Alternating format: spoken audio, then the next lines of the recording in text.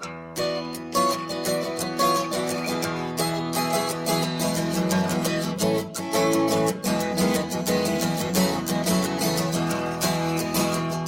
up, it was a Chelsea morning, and the first thing that I heard was a song outside my window, and the traffic wrote the words.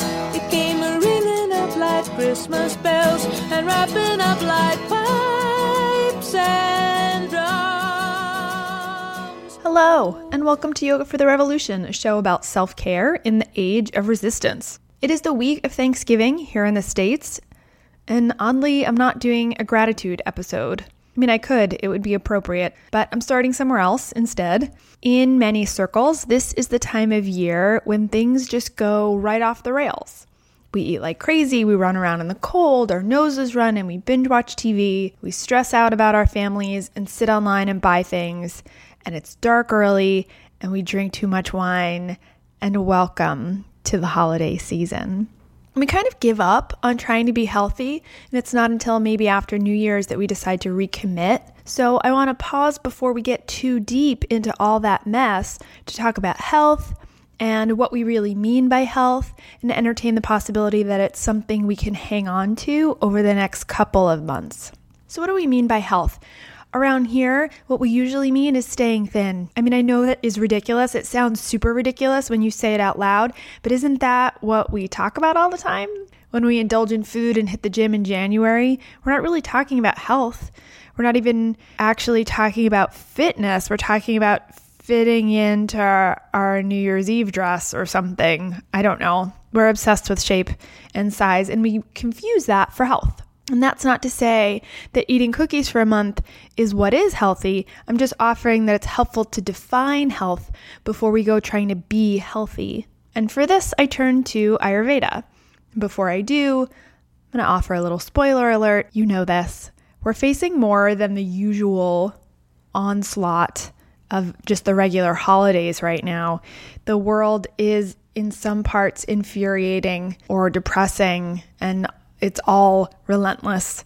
And I don't need to remind you that men are being called out for their behavior, and that women, whether they choose to hashtag it or not, are reliving any or all traumas from their past. And I can't help but notice, even in that arena, as women band together and speak out and speak up, I can't help but ask, why aren't we hearing with equal volume the stories of women of color? Is it that we can only shelter one tragedy at a time in our hearts? Can we not handle the harsh realities of sexism and racism? I don't have the answers to that, but I do know that every day, to me, feels like an onslaught, that gun violence is up, that our government refuses to take simple steps to ensure the safety of its citizens, whether that's in the continental United States or in Puerto Rico.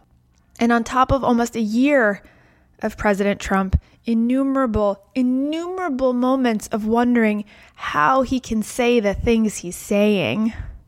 Not only because he's inappropriate or breaking norms, because sometimes breaking norms is a good thing, but because he's eroding my sense of reality, my sense of peace and trust and order. And maybe this is a tipping point. Maybe his behavior is in part the last straw, the reason women are standing up and shouting and fighting back and saying no more and not me too. And I want to be grateful for that. I am grateful for that, or I intellectually am, but emotionally I'm sad and confused and tired and unsure about a lot of things. I read something a while back, and I'll link to it in the show notes because the author is better able to articulate this sensation than I am. And this piece of writing posits that Trump has never held a policy position he meant, right? He's never held a position about a particular policy that he hasn't later reversed. And this piece, it's actually written on kottke.org, but it's quoting a Twitter thread by author and professor Seth Abramson. And what Abramson talks about is that these shifts in policy are shifting the ground under our feet. Here's a quote that Abramson said about Trump, and his changeability is intended to keep us anxious and on guard. In fact, he's admitted publicly many times that this is a tactic of his. Abramson goes on, "Have you noticed a change in your mood since January? I mean a change you can't seem to escape. Anxiety, anger, fear, confusion, doubt. The most ubiquitous man in your nation is trying to poison you daily because it gives him power, and no one is stopping him from doing it. And this is why health is more important. This is why real health is important. This has nothing to do with holiday cookies and getting in shape. I just could not bear to do a holiday health episode that plays into the self-care tropes or would have become those tropes because it's too shallow an approach for such a deep and real problem. Everyone deals with these shifting sands differently. Some people are angry all the time and they burn up and burn wide and burn indiscriminately. And other folks hide, sheet cake, and they don't come out.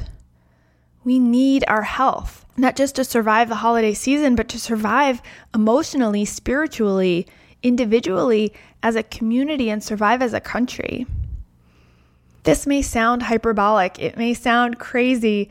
And I was so grateful that Abramson actually used the word poison because it feels like that to me. It feels like there is a marked change and it's not all the discomfort of awakening because that is uncomfortable. It's absolutely uncomfortable to be called out for behavior that you might not have recognized earlier that's contributing to white supremacy, for example. That's uncomfortable. But not all of this is awakening. Some of it's just crap. Some of it's just a horror show. And it's important that we stay healthy so that we can address it. Stress erodes our health. It can keep us isolated, doubling down on unhealthy habits. And that is why self-care is important. It's not because you deserve a bubble bath after Christmas shopping at the mall, although maybe that's true too. But I'm talking about something bigger here. Health is important because it keeps us from sinking. And if there's any chance of keeping the fight alive, we must be healthy. We must be healthy. Again, that's why I turned to Ayurveda. Ayurveda is a traditional system of medicine. It's often called the sister science of yoga. Ayurveda is thousands of years old, thousands of years before modern Western science. And instead of being symptom focus, it's translated as science of life. It's a more holistic approach. It's about living in a most efficient mind and body so that you can go about the business of life and move forward in meditation or efforts towards enlightenment, right? Or whatever your goals are. Frankly, even if your goal is world domination, you're going to be better at it if you're healthy. Just for now, if you wanted to, you could set aside the idea of pursuing enlightenment or even toppling the government if that seems overwhelming. If your goal is more immediate to you in your worldview, to get a promotion, to be a better parent, or just to make it through the holidays without sinking into a deep, dark place, you'll be able to do it with more ease if you're starting from a place of health. And that's why self-care is not just rearranging deck chairs on the Titanic. Self-care is about staying resilient through the tough times so that you can survive and battle and do all the things you need to do to get through them. So let's throw out the idea that healthy means not having as many cookies, right? I mean, that's where we started this introduction of Ayurveda in this conversation. So here is the definition of health according to Ayurveda. Please forgive my pronunciation. Just so you know, I did study this, and at one point I knew the proper way to say all of these words, but I'm out of practice because I don't speak Sanskrit to a lot of people, just you guys. Samadosha, Sama-agnicha, Samadhatu Malakriya, Prasanna Atmaindriya, Manaha, Svasya Idya So again, pronunciation aside for the moment, and again, this is a good opportunity to ask you guys if I have anyone listening who can say all of those things without sounding like a, upper middle class white girl trying to learn stuff, then say it. Yeah, let's DM me. We'll figure out a way for you to record it so that I can play it for everyone so they can have a little bit of a better understanding of how those words actually sound in their native language. But what this means is one who is established in self, who has balanced doshas, balanced Agni, properly formed Dhatus, proper elimination of malas, well-functioning bodily processes, and whose mind, soul, and senses are all full of bliss is called a healthy person. There were obviously still words in there that weren't English, but I'll get to that in a second. Here's what I love about the system of Ayurveda. It's about all the things. All the things. Yes, the physical body, but not just the way it looks. And not just the physical body, but also the mental and emotional body and our senses and connection to God or soul or self. Good stuff. Before we break this down a little bit more, I will pause here to say thank you. Thanks for listening to Yoga for the Revolution. Thanks for being with me on this journey through this first Trump year and sticking with it and letting me know what you like about the show and letting me know what works for you and what doesn't. I'm always happy to hear that. I really am, because even though I'm just one person talking into a microphone by myself in my living room, I am doing this because there is a larger community out there, and I know you guys are out there, and so I am open to making this a two-way conversation and not a one-way talk at you. So if you want to contact me, please do so. You can go to yogafortherevolution.org, and there's a contact us button there, and you can write me a note through that. You can sign up for a newsletter. You can also just contact me on Facebook at facebook.com/yogafortherevolution or on Twitter at y_f_t_r. If you haven't already, you can subscribe to the show on iTunes, Google Play, Stitcher, Pocket Casts. Please do rate us if you are so inclined.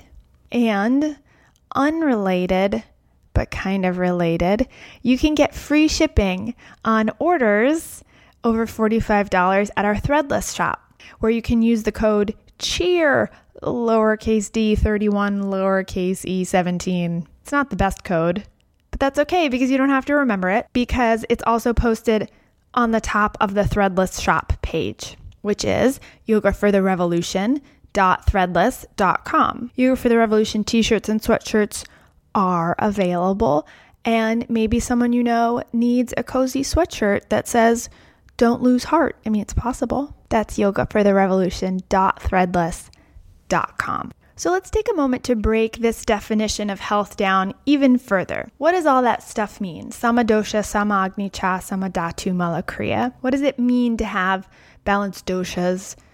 Agni is the digestive fire. What does balanced digestion mean? Dhatu is tissues. So what does balanced tissues mean? And Malakriya, that's a waste product. So let's start with dosha. We've chatted about this here before, but dosha are the forces within and without that tend to get unbalanced. And when they're unbalanced, they set off other things that will then get out of balance. So think of the balanced or unbalanced doshas in part as a barometer of health. Everyone is born with a certain balance of these three doshas. Vata, which tends to be cold, mobile, sometimes more creative. Pitta, which is fiery, penetrating, and driven. And Kapha, which is sticky and more solid and stable. And when your particular mix gets out of balance, you might feel any of these qualities in excess. And when your mix is in balance, you'll feel like an honest, pure, efficient version of yourself. Balanced Agni, that's the digestive fire. So balanced Agni means good digestion. If there's anything in the Ayurvedic definition of health that warns against overindulgence in cake and wine, this might be the closest we get. Balanced Agni means we're hungry when we're supposed to be. For most people, every 4 or 5 hours. And then when we eat, the food nourishes us. It's digested properly. Dhatus, balanced tissues. This one is likely a little more challenging to discern for most of us, certainly more so than digestion. In Ayurveda, there are 7 tissues to speak of: plasma or lymph, blood, fat, bone, nerve tissue, and reproductive tissue. And unless you're particularly skilled in self-observation, you might miss an imbalance in any of these tissues, though some are more obvious than others. And the last part of this section, Malakriya, healthy waste, this one is about what you excrete sweat, urine, poop. You know your poop pattern, and you know when it's out of whack. And this is an indication of good health or less than optimal health. So all of that together, that's physical health. Next up, we get slightly more esoteric. Prasana Atma Indriya Manaha. So Prasana Atma, the translations I've read and the way I've been taught in its very most basic form simply means happy soul or happy self, maybe cheerful or serene, kind, depending on the translation. But overall, this line is about being happy, satisfied in life, not cranky, not depressed. You can't be a healthy grump because that grumpiness is an indicator of imbalance. So there's a pattern here forming in this system, and that is that everything is connected. You can't contend that life is perfect if you're not pooping, or if you're snippy or lashing out. In this system, all of those things, whether they're physical on the inside or mood-wise, right, or emotional, those are signs of imbalance, and they're opportunities to create balance. And I love that this definition of health includes all of that. It's also incredibly important right now because these shifting sands that we talked about, or the relentless onslaught of information and disinformation and stress, is not healthy. It's not. And if you're feeling sensitive or having any emotional reactions to the news, please keep this in mind. It's real, it's okay, and it's also an indication of imbalance that could lead to larger symptoms of imbalance and dis-ease. It's not a reflection on your ability to be resilient. It's a clue or a signal to pay a little bit more attention to see if you can regain balance. I haven't always felt resilient in these past months. There are days where I gave in to the sensitivity. For me, it lands as kind of heaviness. And for me, this is how I'm using this practice. I try to listen to those signals instead of powering through. Next on our list, Indriya, these are the senses, sense organs and motor organs. If any of these are impaired, we can't experience the world fully or reliably, and that in itself will create imbalance. So now is where I adjust my glasses and say, wait a minute, just because I don't have 20/20 vision doesn't mean I'm unhealthy. Well, yes and no. I'd say, thousands of years ago, the ancients didn't have hearing aids or wheelchairs, I think.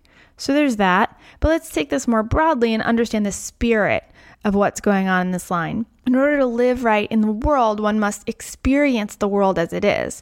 And if I can't see at all, then I can't see the world around me. And that would lead to a different kind of sensory world, a different kind of input, and therefore a different kind of output. I do believe we can be balanced with whatever level of sensory and motor ability we are given or that we have. The idea then is to work towards balance as much as possible within that, honing the senses, practicing taking in fully the information and experiences around us as much as possible, and taking in things through the senses that make your senses happy. Beautiful music, visual art. So this is not to say close your eyes to the negative things in the world and only open them to positivity. It means experiencing the whole world, but nourishing your senses with beauty to help create balance. Mana, the next piece is about mind.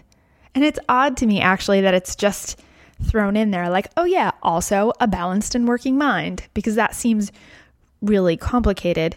But these three taken together, soul, senses, and mind, are all looped in under that happy umbrella. So we're looking for balance and happiness in the soul, senses, and mind. Svasta is health.